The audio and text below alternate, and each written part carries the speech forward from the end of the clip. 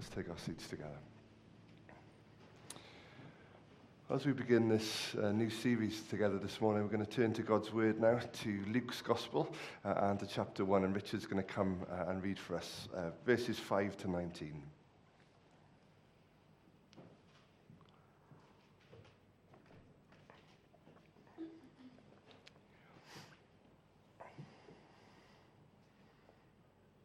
Luke chapter 1, beginning at verse 5.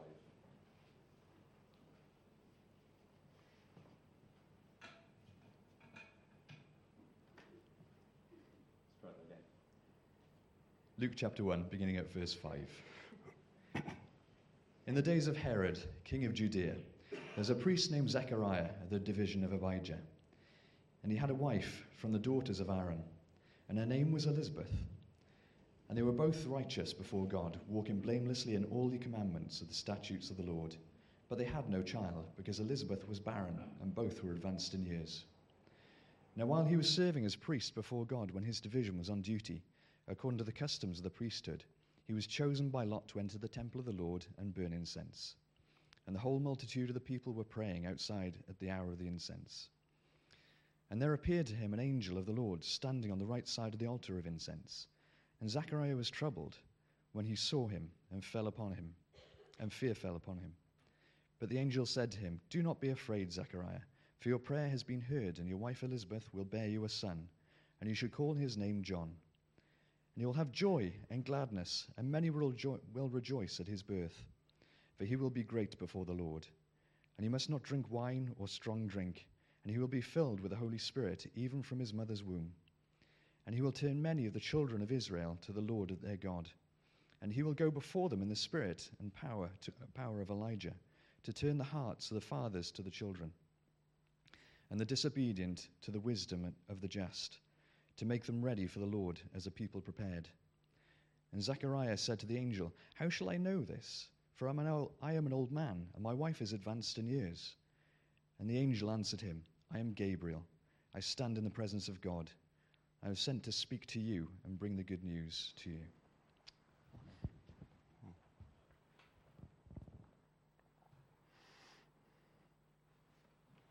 Thank you, Richard. Just some of these passages are so familiar to us, aren't they? We've heard them so many times, especially this time of year. Wouldn't it be amazing if somehow we could enter into this story differently this year? Just experience it, fresh.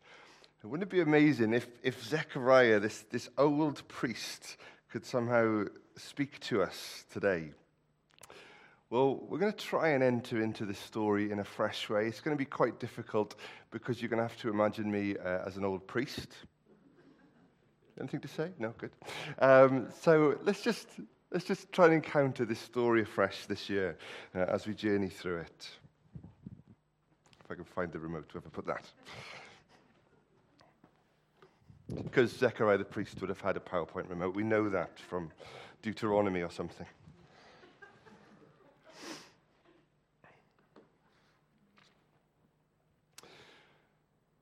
Deuteronomy chapter 8, verse 3.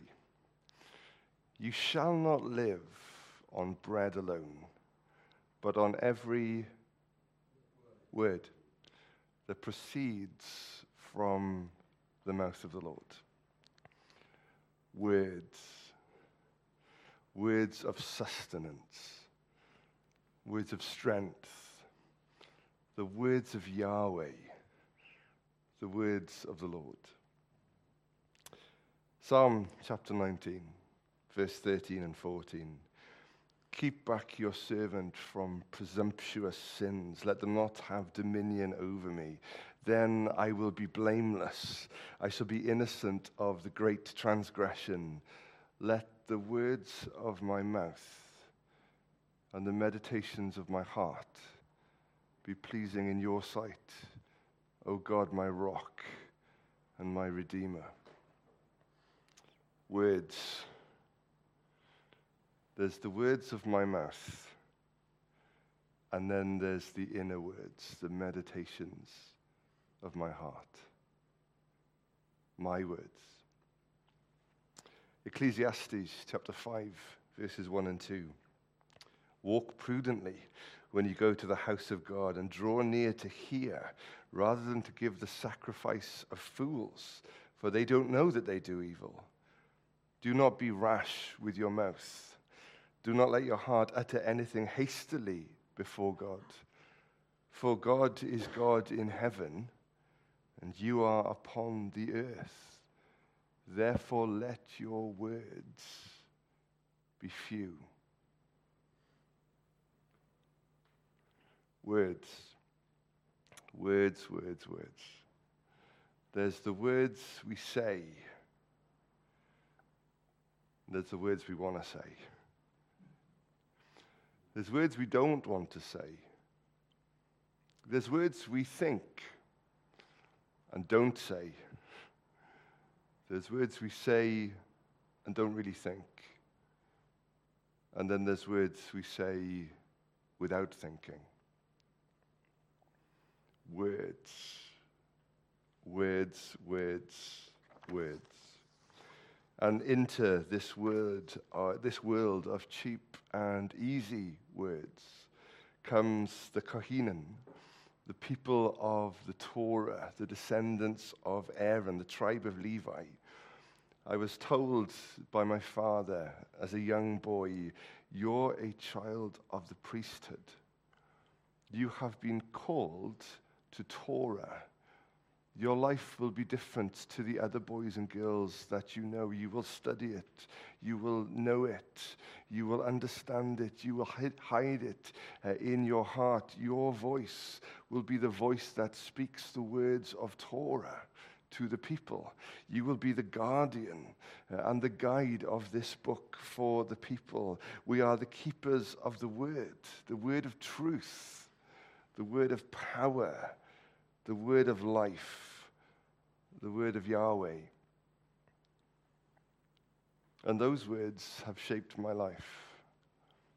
Called to Torah. Whenever there's a gathering at synagogue or temple, we carry Torah to the people and unravel the scrolls. We unleash her power. We unveil her beauty, and we speak Torah into this world of words. We speak the words of life. We speak the words of truth. Whenever there is a question or an issue, it is brought to us, and we search her wisdom, we search her power, we search her beauty, and we bring words of truth to questions and fears and challenge. These are not just words. These are Torah. And our lives are given that we might know and eat and breathe and digest these words until you cannot tell where my voice ends and the voice of Torah begins. Words. Words are my life. Words are the life of the Kohanim. I'm told that in my day there are 80,000 descendants of Levites.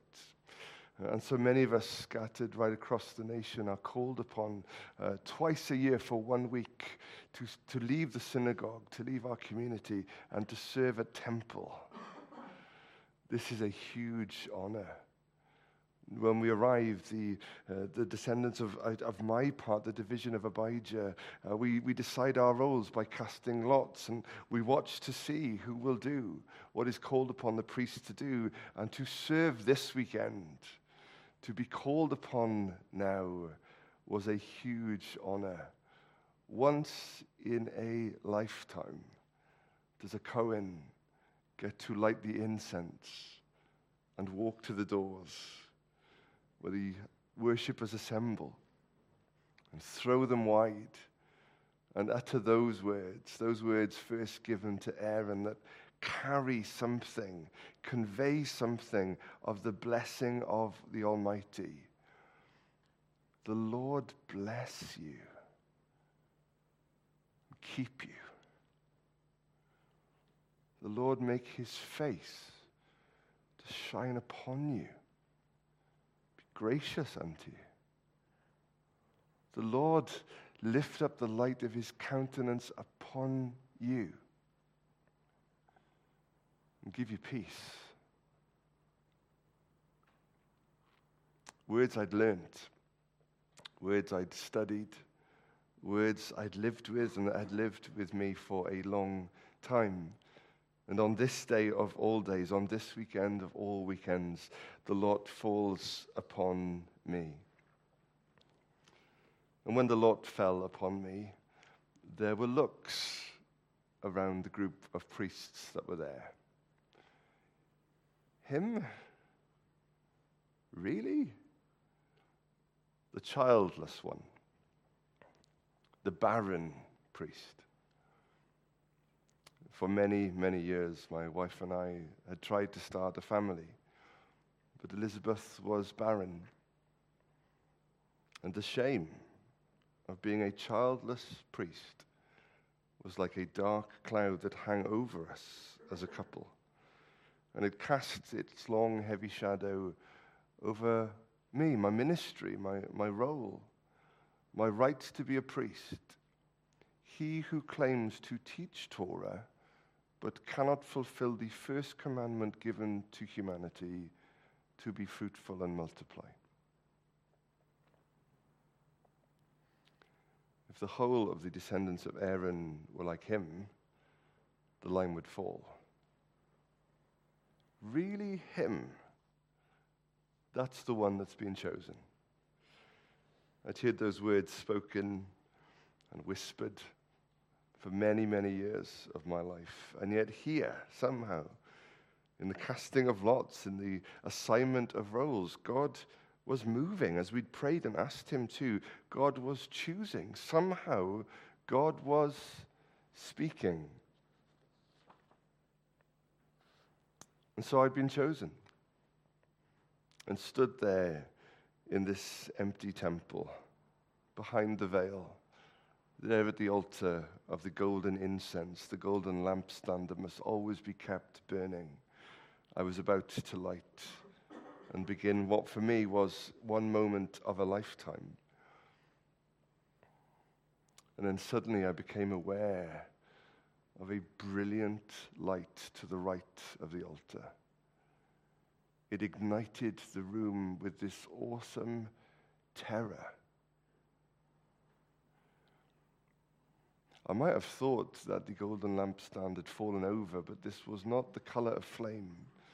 It was a brilliant white, blindingly pure white. I covered my eyes, but something emerged from the light, or someone, a figure.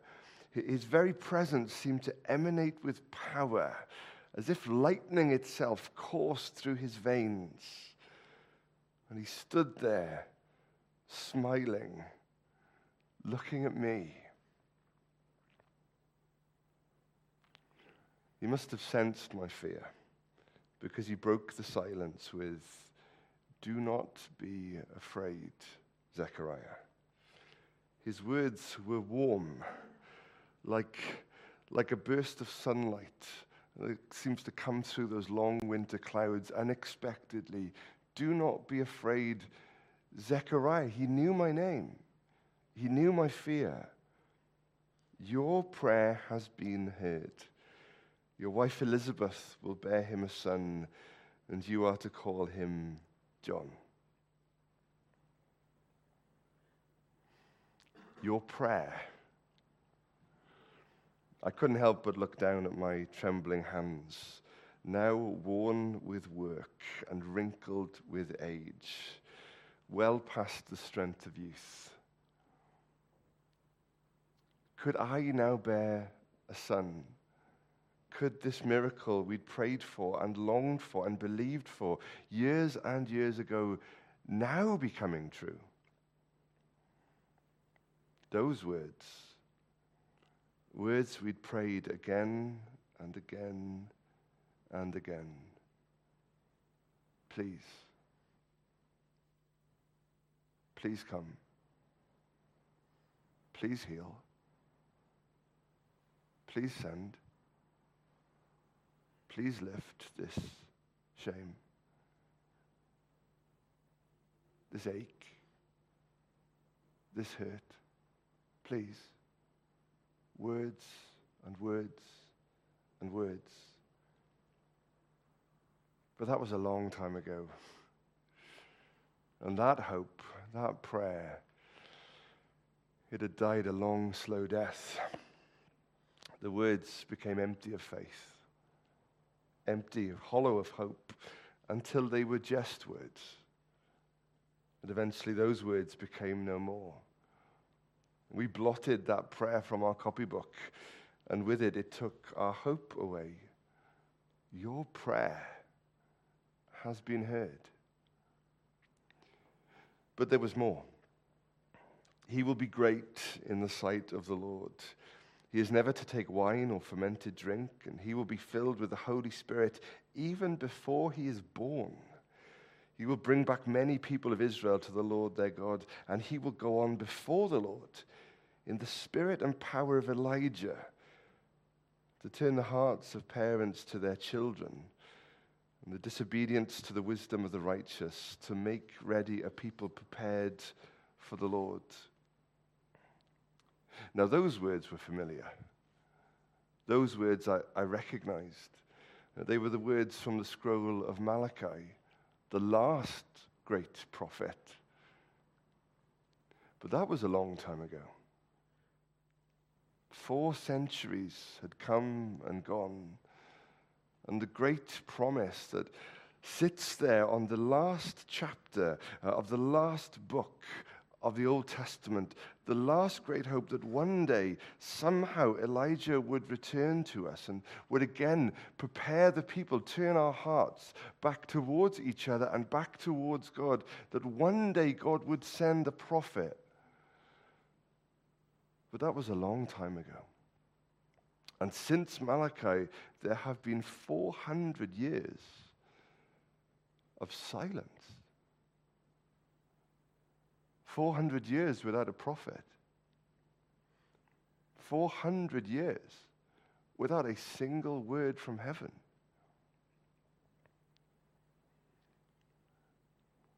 How do you deal with silence? Are you comfortable in the silence? Maybe you've known the silence of a home that is empty. Maybe you've known the silence of a calendar, a year that is empty. Maybe you've known the silence of a heaven that does not seem to hear your pleas and your prayers and your calls. Maybe you've known the silence of a heart that simply doesn't have the strength to ask again. How do you deal with silence? And how do you wake up from a long silence? How do you react when that silence is broken? This heavenly man, this angel, was quoting what I thought of as the end of this story, but to him, they were not just words, famous and last though they may be. They were not the end of the story.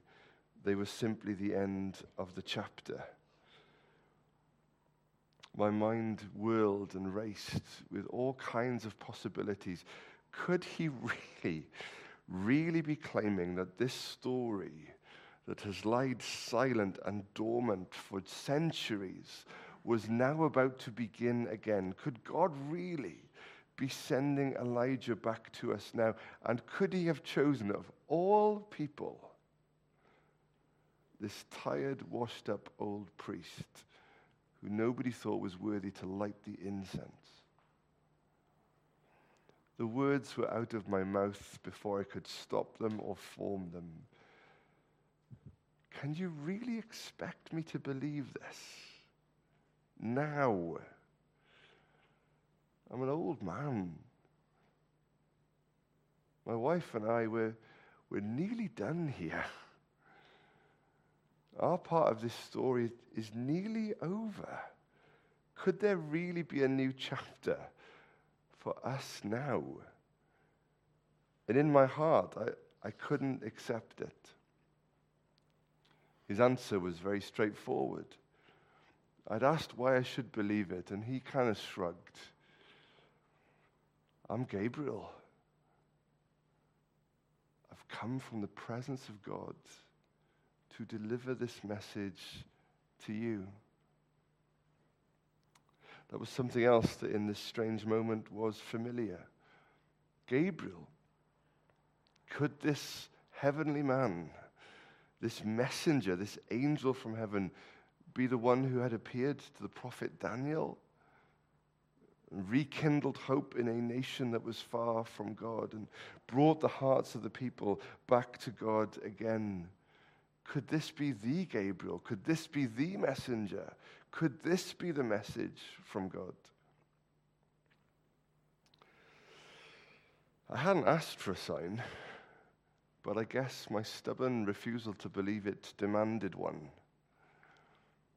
And this angel, this spiritual being, figured I wasn't very good with words, so decided to leave me with none. And as he left, he took the power of my speech with him. And I was speechless. I walked to the doors, still dumbstruck from the experience, pushed them wide, and tried to explain to the people wordlessly that I could not bless them, that the words I had waited a lifetime to say would not be my words that day. Proof to some, I'm sure, of my unfitness, my unworthiness for the task. And yet, in my silence, there was a sign, a power at work, a sovereign move, a supernatural stroke in a story that we had wound back up and tightly bound and hidden away in safety, that God was speaking again in silence.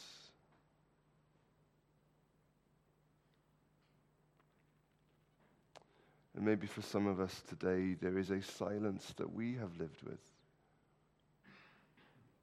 Is it possible